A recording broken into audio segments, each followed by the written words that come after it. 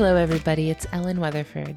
And Christian Weatherford. We're back for another episode of Just the Zoo of Us, your favorite animal review podcast, where we take your favorite animals, and we review them by rating them out of 10 in the categories of effectiveness, ingenuity, and aesthetics. We're not zoological experts, though we do try our best to bring you factual information. We do a lot of research, make sure that the information we're bringing you is quality. This is top shelf stuff you're getting here, guys. Mm-hmm. Stick around all the way to the end of the episode for our announcements, a fun follow-up to our last episode together, where I got some really cool whale watching stories from our listeners to share, and a sneak peek at next week's episode. Awesome. Yeah. You want to start us off, Christian? Yeah. So it's my turn to go first. Mm-hmm. I'm chomping at the bit. I'm really excited for your animal. This week, I bring the Mexican mole lizard. I'm really excited for your animal because this is a funky little guy.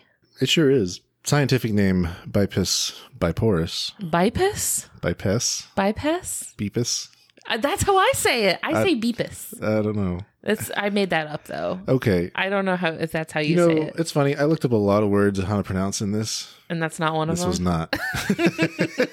You would think that's the more important one, but that's fine. I think this one's open to artistic interpretation. We can get creative with bippies.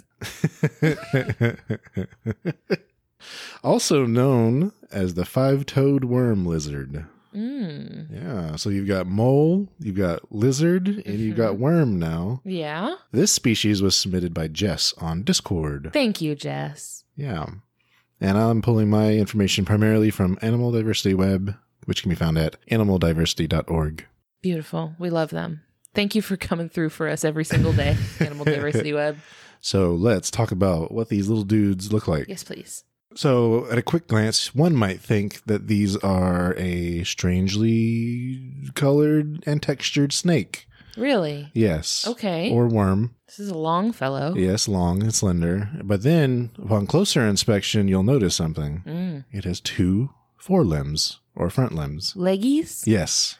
Oh, just the two? Yep, just two. Huh. No back legs. Mermaid style. When you say oddly textured, what do you mean by oddly textured? So they are segmented. Oh? Yeah, these little, what you might describe as rings that go the length of their bodies. Okay. Like an earthworm. Yeah. Okay. So that's kind of where their earthworm-ish look comes from, but also they're pink. Oh. Yep. I love a pink critter. Yeah. In those legs I was talking about, they have 5 toes on each, which is where their name comes from. It's a mermaid. Mermaids also have 5 toes on each of their forelimbs. That's another check in the mermaid column. All right. Not much in the ear department. Even as far as reptile standards go. Sure. So that kind of gives it away, by the way. These are reptiles. Okay. All right. That helps me zero in on which one of those components of its name is factual. Not a mole, not a worm. Okay. We've narrowed it down to lizard. And they are not snakes. They're kind of a middle ground between snakes and lizards, huh? Well, they got the legs, but just the two of them. Taxonomically, they're in the same, things as lizards. Sure. But have you ever seen legless lizards? Yeah. Is this in your notes? No. Okay. But it is related. Okay. Yeah. Because some lizards don't have any legs at all, but they're still not snakes. Right. Yeah, they're still lizards. Yep. Right. That's very interesting to me, I think. Yep. They have kind of beady eyes. Trying to think of other descriptors I can give. That's about it in terms of what they look like. I can tell you exactly what they look like. And I think a lot of people my age will probably know exactly what I'm talking about when I say Alaskan bullworm. Oh, yeah.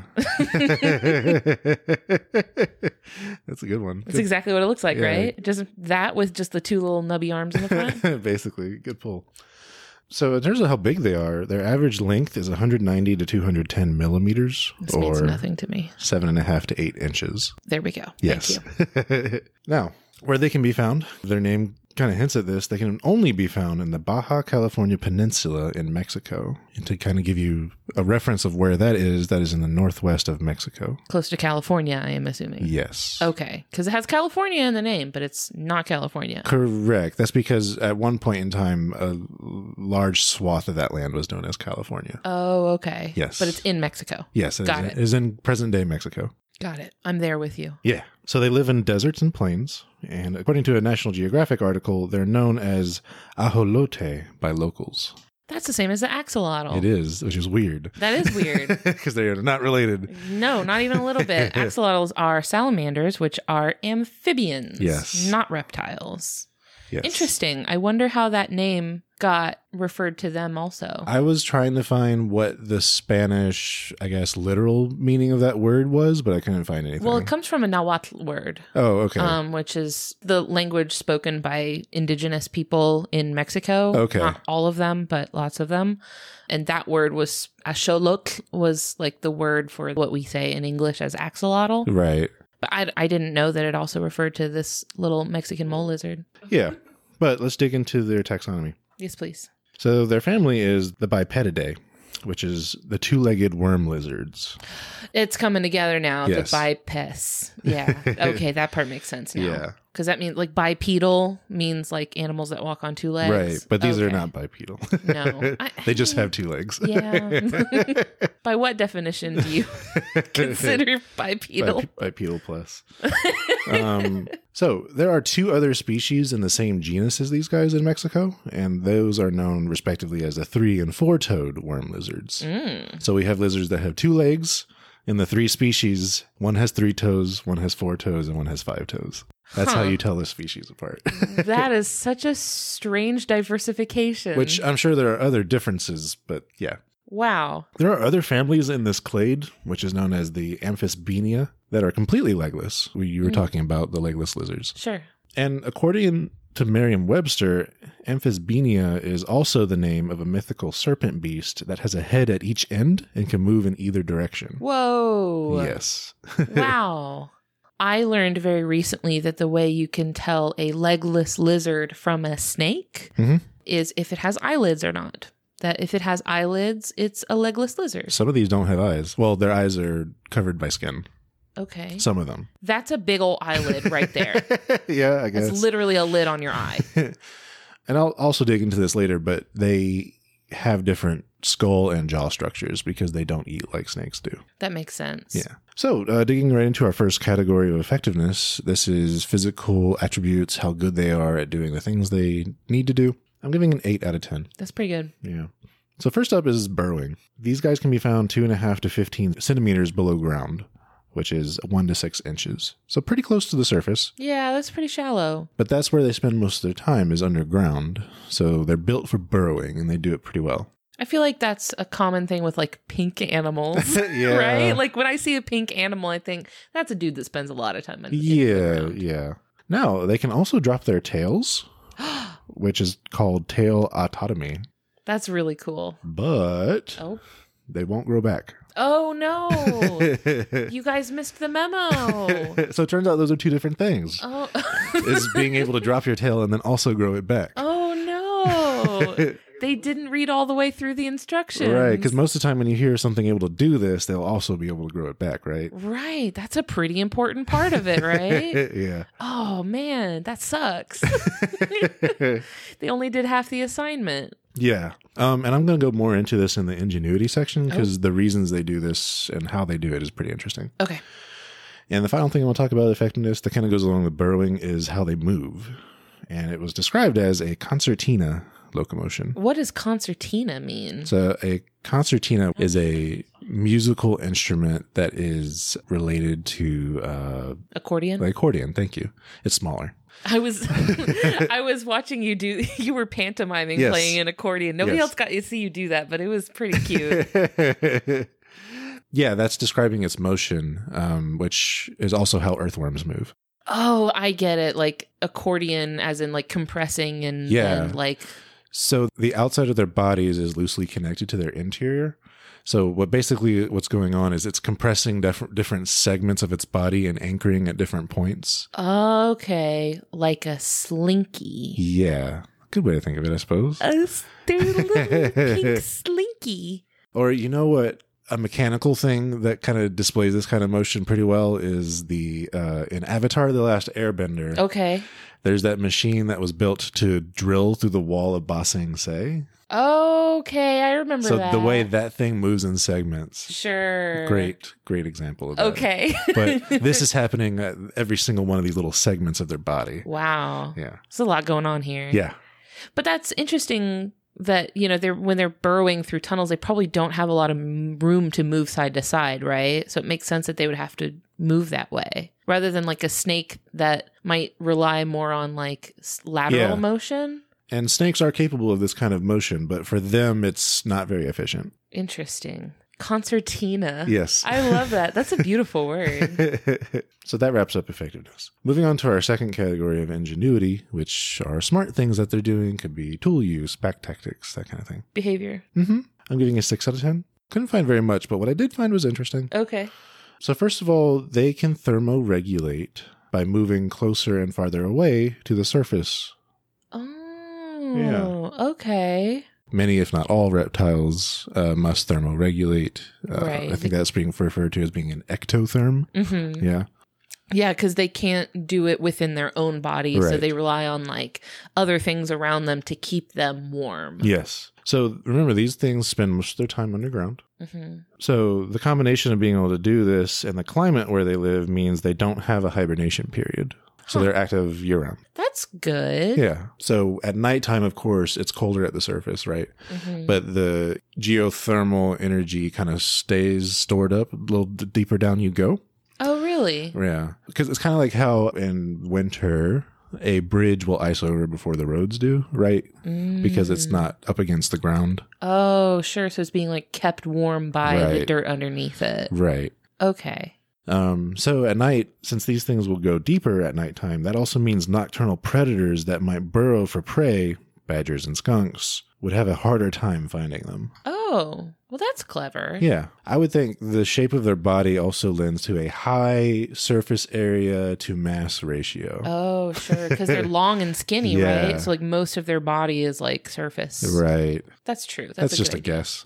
That makes sense, though. Yeah. They are opportunistic carnivores. So they eat ants, ant eggs and pupa, other insects and their larvae, and small invertebrates. And they will capture their prey, then take it underground to eat. Oh, that's horrifying. Yes. So they like grab something and then like drag it underground? I don't know about dragging it.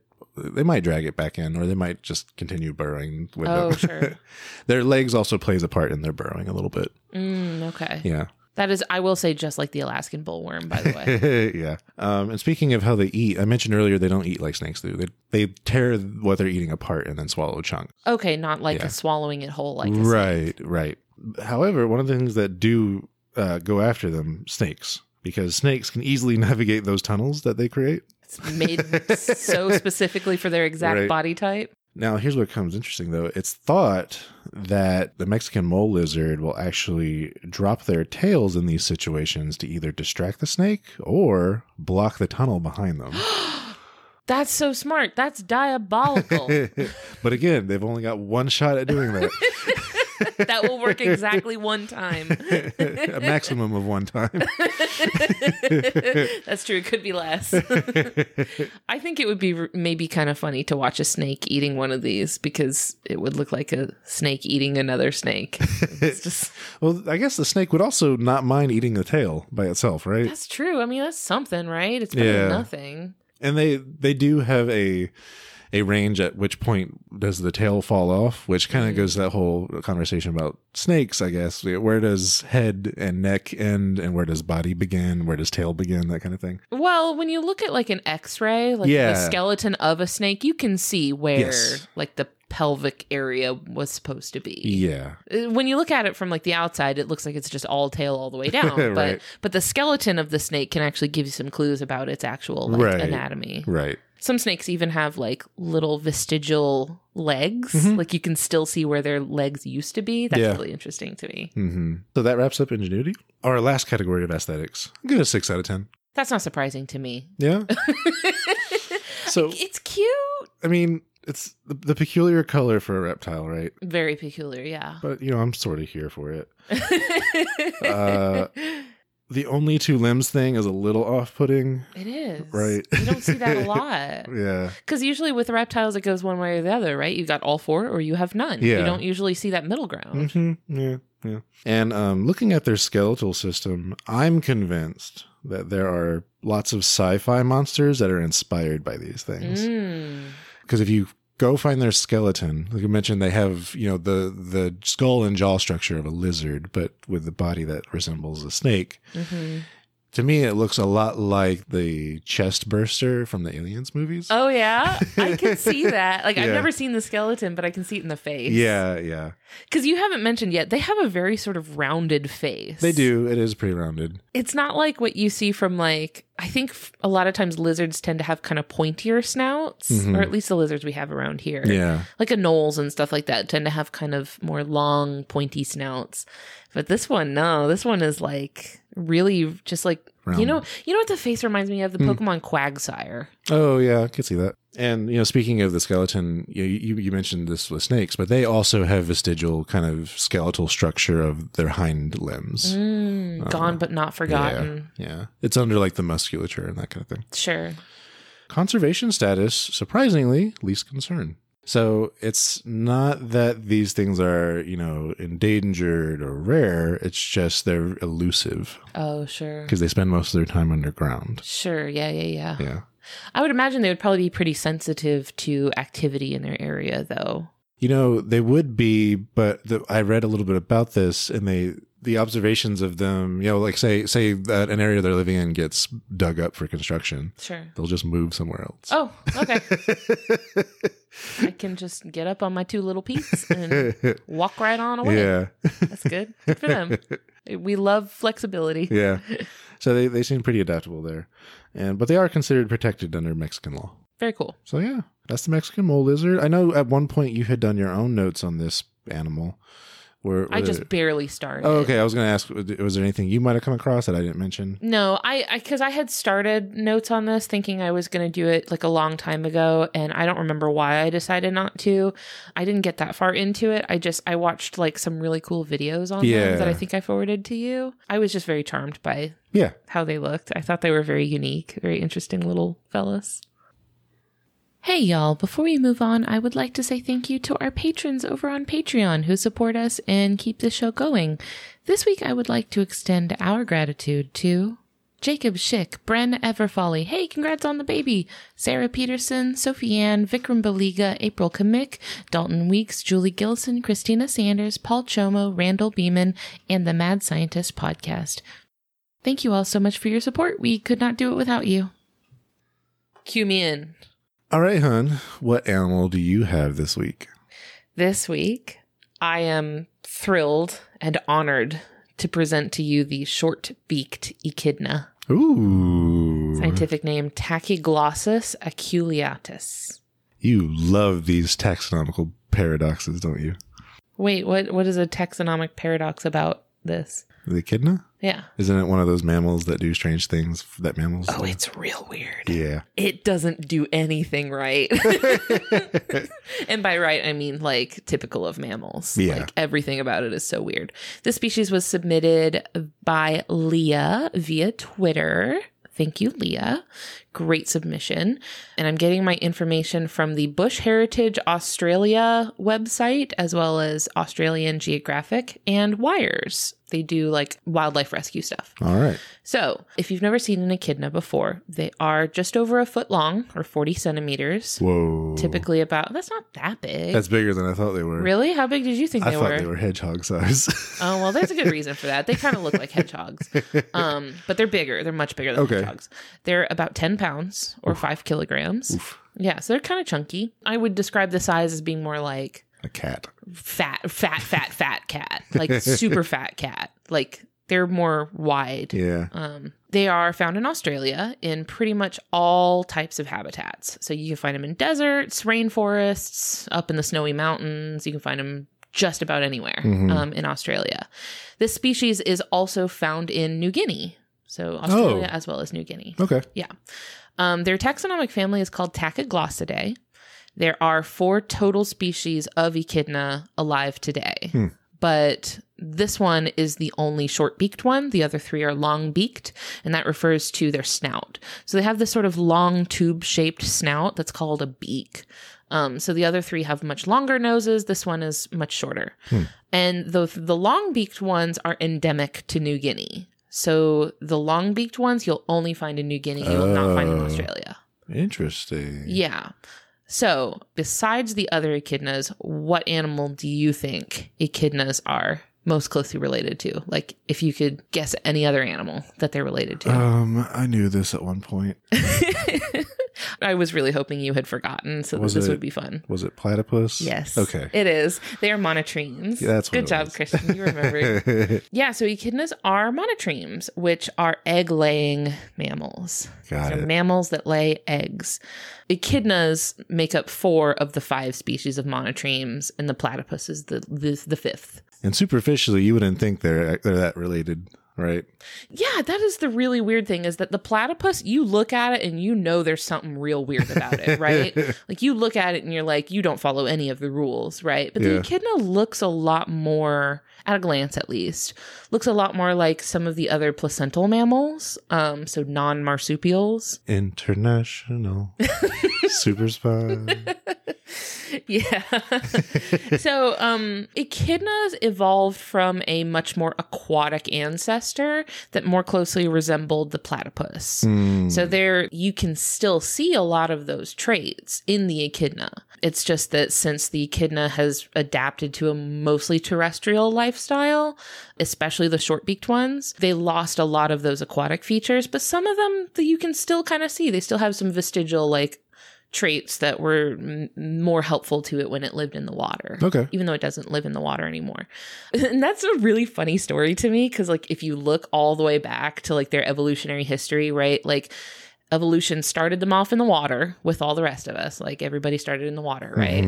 They came out of the water, turned around and went back in, and then came back out again.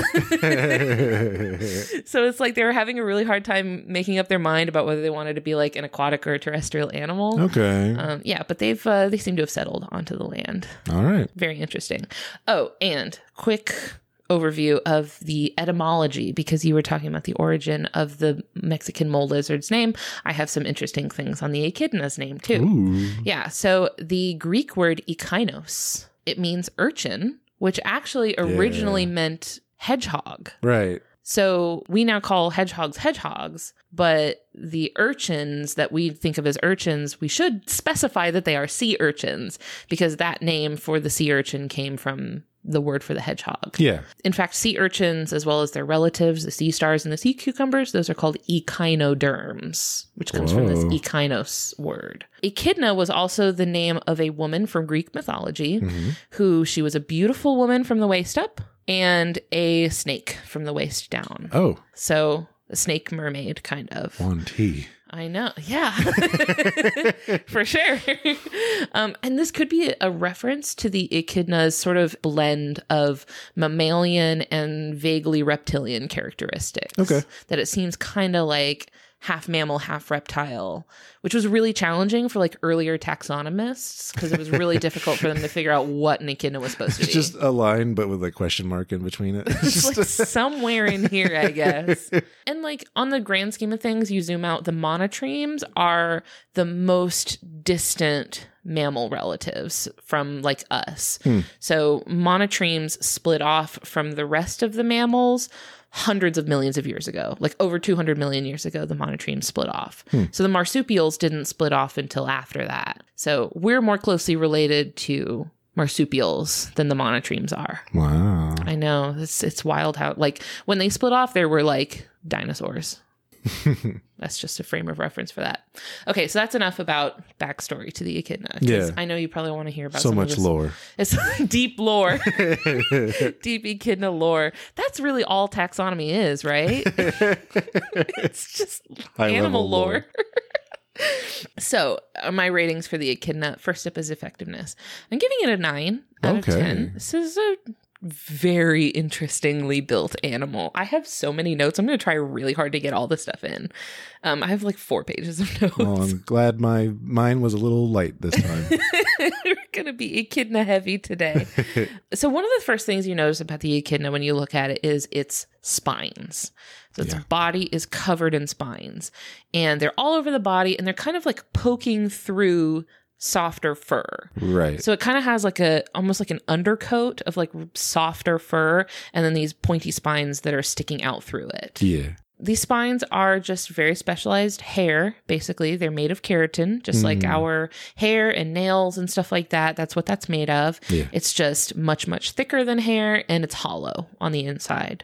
Yeah. Unlike porcupine spines, echidna spines are not barbed. So it's just a little poke. That's it. They won't mess your whole day up if you pull them out. They haven't gotten that in the talent tree yet. Yeah, that's a perk that you need to get the lower levels of, and you got to build up to the barbs. Stab them and then make it worse on the way out. Yeah. But echidna spines aren't like that. Echidnas also have these, like I mentioned, these long tube-shaped snouts. They have no teeth inside of their snouts. So it's kind of like a long straw, basically. And they have a really, really long tongue that they quickly dart in and out, basically. So this is a lot like how other insectivores work. Yes. So a lot of other mammals that eat insects have the same sort of face setup, right? Yeah. Long, skinny snout, long tongue that works really fast. So like anteaters, actually, like some people call these things spiny anteaters. That's like one alternate name for the echidna. Sure. But what's funny is that they're not related at all. Like no relation to these other insectivores like anteaters and pangolins and stuff too. Right. But they've evolved very similar body plans. So this is an example of convergent evolution that we've talked about quite a few times, where animals are responding to the same set of circumstances by developing the same traits, even though they're not related. Mm-hmm. It's just coincidence, I guess. It's not really coincidence, right? Because it's like they're responding to the same thing. So it's like, yeah, naturally they would tend towards the same solutions if that's what works. Well, I guess it is possible that, given the same problem, they would come to different solutions to that problem. Yeah, that happens. But this is an example of them just coming up with the same. Yeah. They got the same answer, even though they showed their work a little differently. Okay, so here's a really weird thing about echidna anatomy. Their feet don't point the way you think they're going to point. Okay. So their front feet face forward. This part is correct. Okay. This part is going good. All according to plan. The back feet are spun around and they face backwards. Oh. Towards the animal's butt. Okay. Yeah. Huh. Not at all the sort of body plan that is typical of four-footed terrestrial mammals, right? No. Very strange. It's like a Dr. Seuss character. Right? Yeah, they got their back feet are backwards.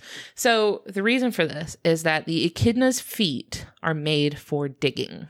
So they're big, strong feet. They have 5 long, sharp claws that are made for digging into the ground to either build their burrows to find safety and shelter, or just to dig into the ground to find ants and termites that they're trying to eat. So when their feet point both forwards and backwards, this essentially lets them dig around them in a circle.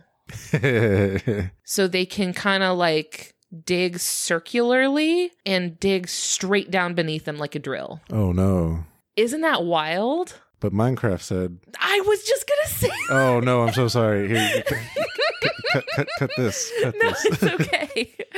I was going to say, if you've ever played Minecraft, you're here, you got alarms going off. You're like, no, don't ever dig straight down. But, I mean, I'm sure lava is not a major concern for the echidna. But, yeah, it's really funny because if they're spooked by something, they can just dig straight down in the ground beneath them. Bail. Yeah, exactly. It's like most other animals have to kind of dig forward at an angle, right? Because they have to kind of push themselves forward to dig, right? Yeah. But nope, the echidna just burrows directly down beneath them, which I think is really funny. It is. Oh, another thing about that helps them out is that it's really hard to tell what direction it was walking because its feet point both directions. So if you're trying to track one by the prints it left behind, it's really hard. You can't tell which way it went. That's funny. Yeah. I don't know how much that helps them against predators. That's mostly a human thing. Yeah, right? I feel like that's probably a human thing. Yeah. But it's interesting at least. Mm-hmm. So a lot of museums that display taxidermied echidnas didn't know that their legs point that way. Oh boy. So in their specimen, they like would force the feet to point forward. Yeah. And they're not supposed to go that. I mean, the animal's already, That's true. dead, so they don't really. It's just the skin. It's not hurting the animal for them to do that. It's just wrong. Yeah. It's a valid guess. Like, I get it. If nobody told you, like, hey, this one animal's feet point backwards, like you'd never think that would be what they would do. So great try, you guys, but not quite. So speaking of their back feet, the males have spurs on their back feet, just like the platypus, but they don't have venom. So the platypus has venom in their spurs. Echidnas, they still have the spurs, but they don't have the venom anymore. It still will hurt you to poke you, but it's not going to envenomate you at least.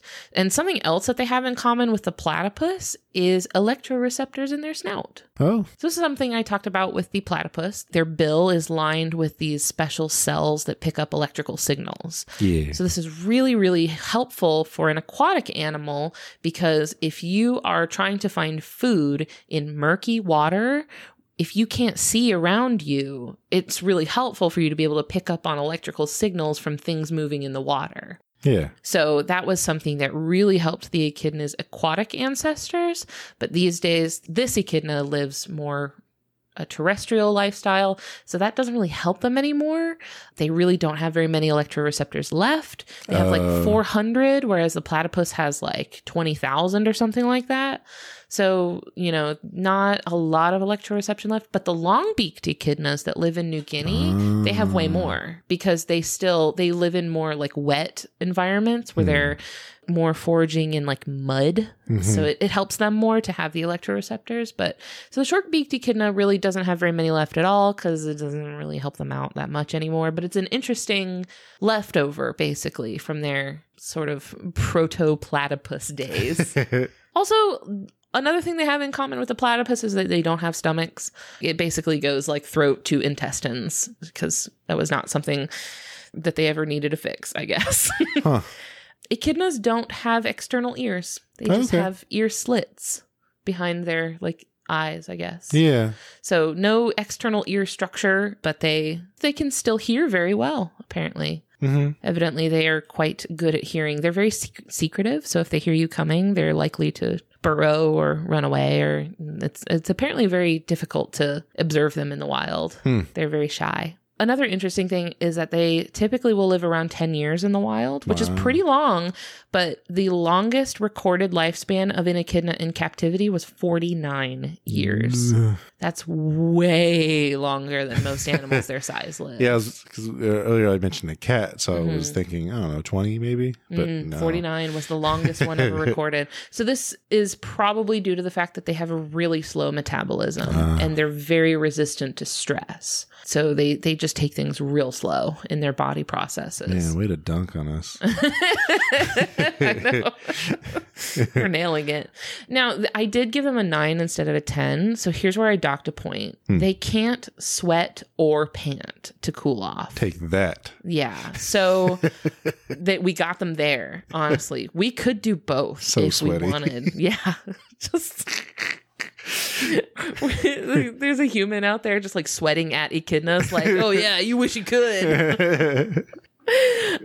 So hot weather can be really rough on the echidna because they can't release that excess heat through sweating or panting. They're on the wrong continent. They are, yeah. So that's why I was like, taking off a point for that. So during the warmer months, they do shift their activity cycles and they kind of become nocturnal during the hot months. So that they're out at night when it's not as hot. They're not out in those peak temperatures. So, they do at least make up for that, but still...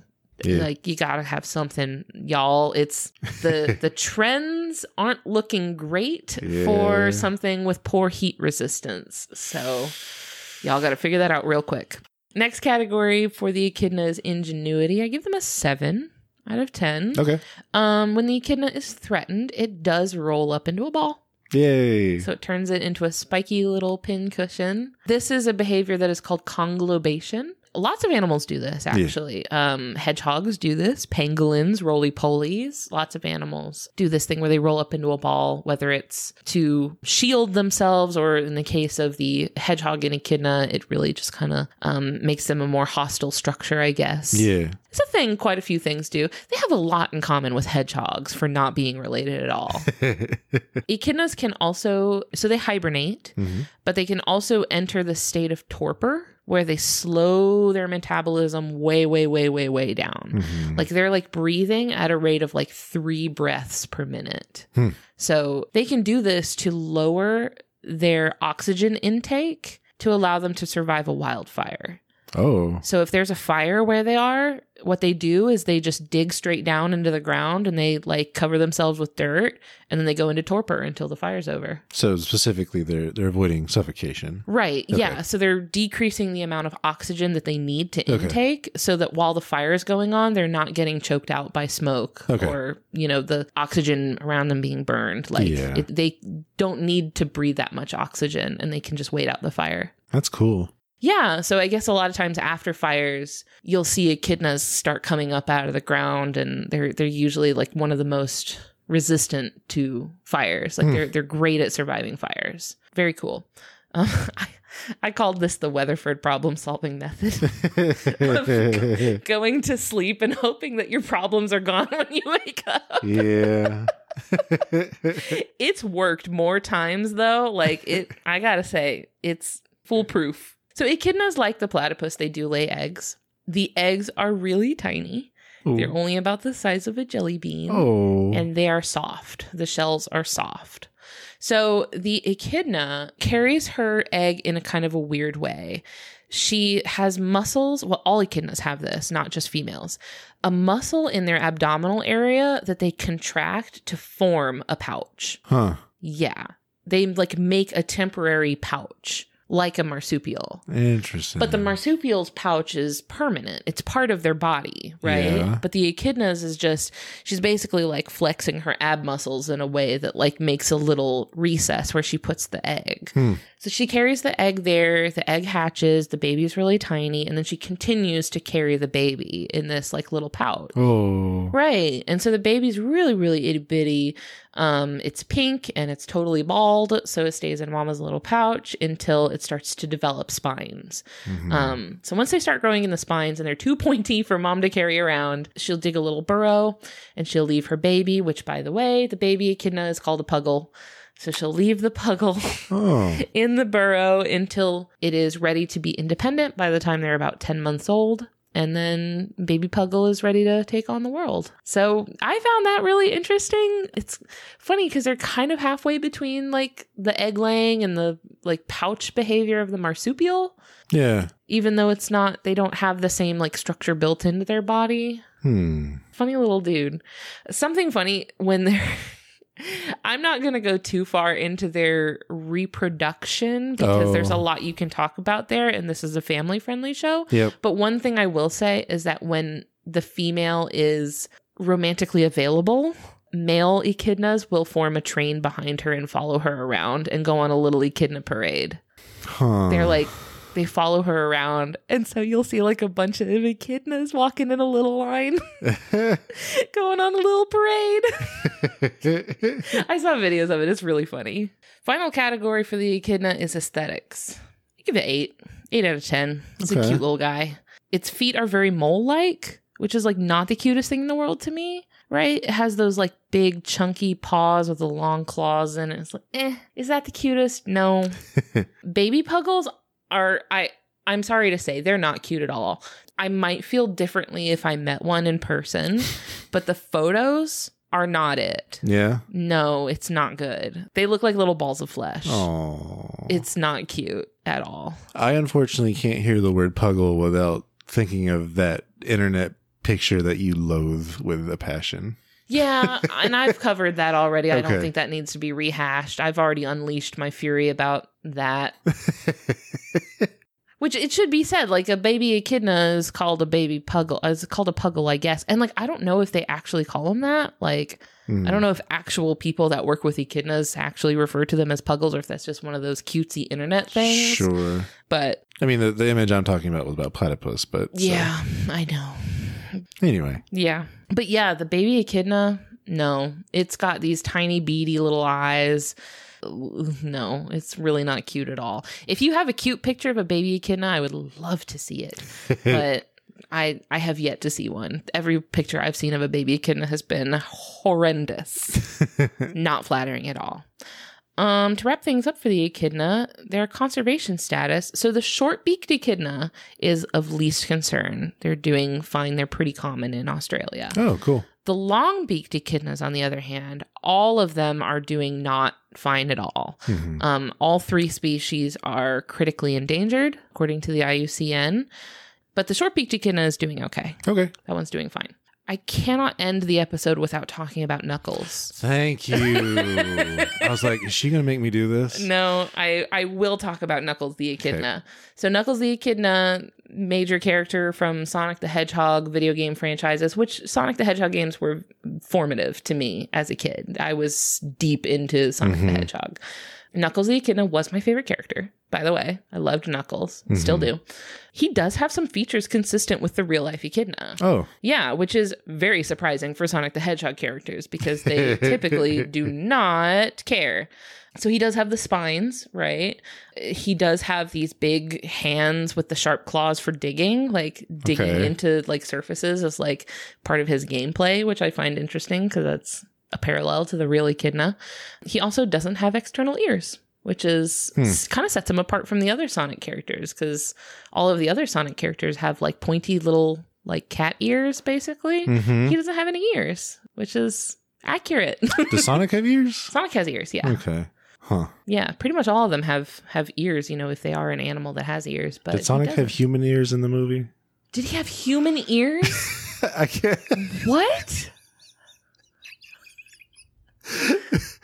Yeah, did he have human ears? Probably not, right? No! We saw that movie together.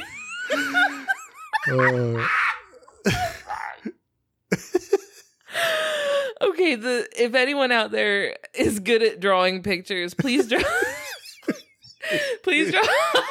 art of Sonic the Hedgehog with human ears.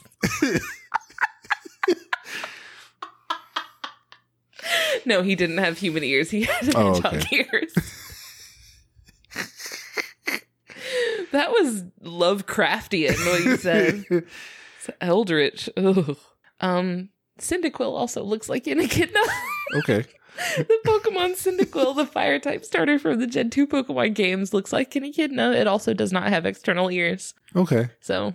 Much less human ears. No. Heaven forbid.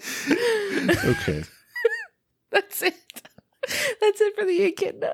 You forgot to mention Idris Elba. Idris Elba will be doing the voice of Knuckles the Echidna. Thank you. In the upcoming Sonic the Hedgehog 2 sequel movie. Gets my blood pressure way Yeah. Christian knows I hate that commercial so much. I don't even remember what it was for. No idea what that commercial was for, but all I remember is Idris Elba. I think it was a cell phone network. Yeah, something like that. But yeah, so Idris Elba will be providing the voice of Knuckles the Echidna. So that's great. Canonically, echidnas do have the voice of Idris Elba. I'm aware of the effect I have on taxonomists.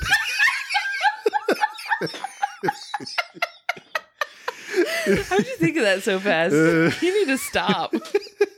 You're doing too much this episode. You need to take it down a notch. To wrap up for today. I'm sorry.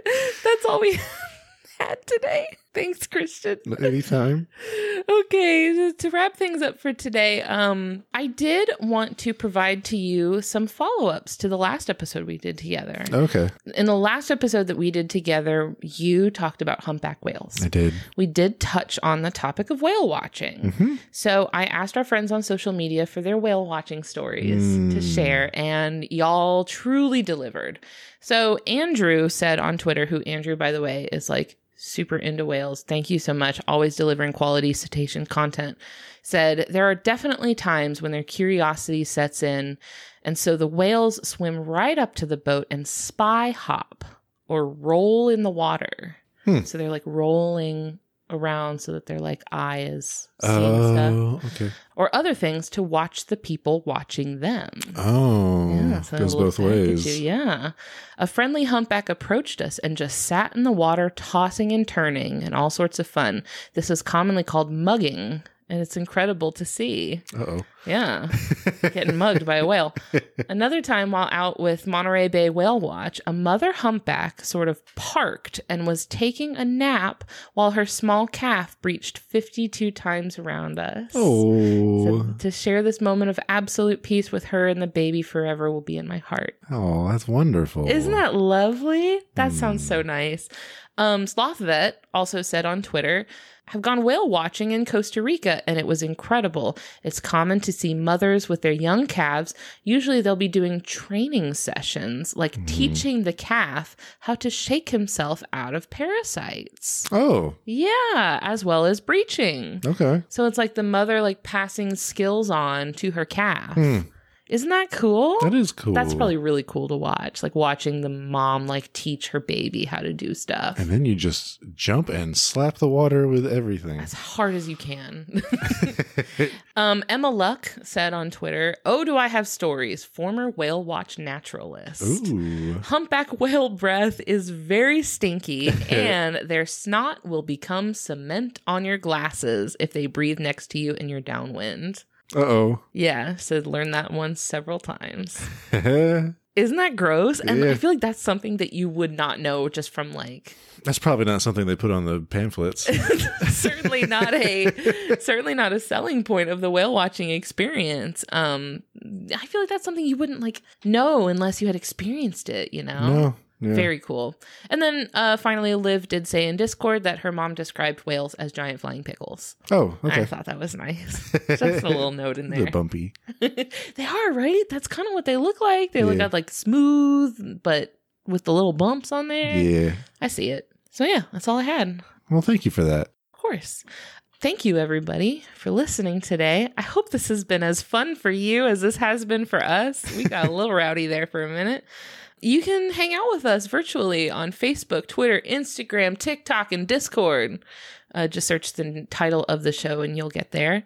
If you have an animal species you'd like to hear reviewed, please submit them to us, either by social media or if you really want your animal to get reviewed, email them to me. My email address is ellen@justthezooofus.com. And finally, thank you to Louis Zong for allowing us to use your song Adventuring off of your album B-Sides as our theme music. Thank you. Thank you so much. And thank you, listener. And thank you, Christian. Oh, you're so welcome, Ellen. You want to go eat ice cream? Maybe. Maybe? That's it? I'm thirsty. Okay. You want to go get some water and then eat some ice cream? Yeah. Why'd you say it like that? You're so weird. Bye. Bye.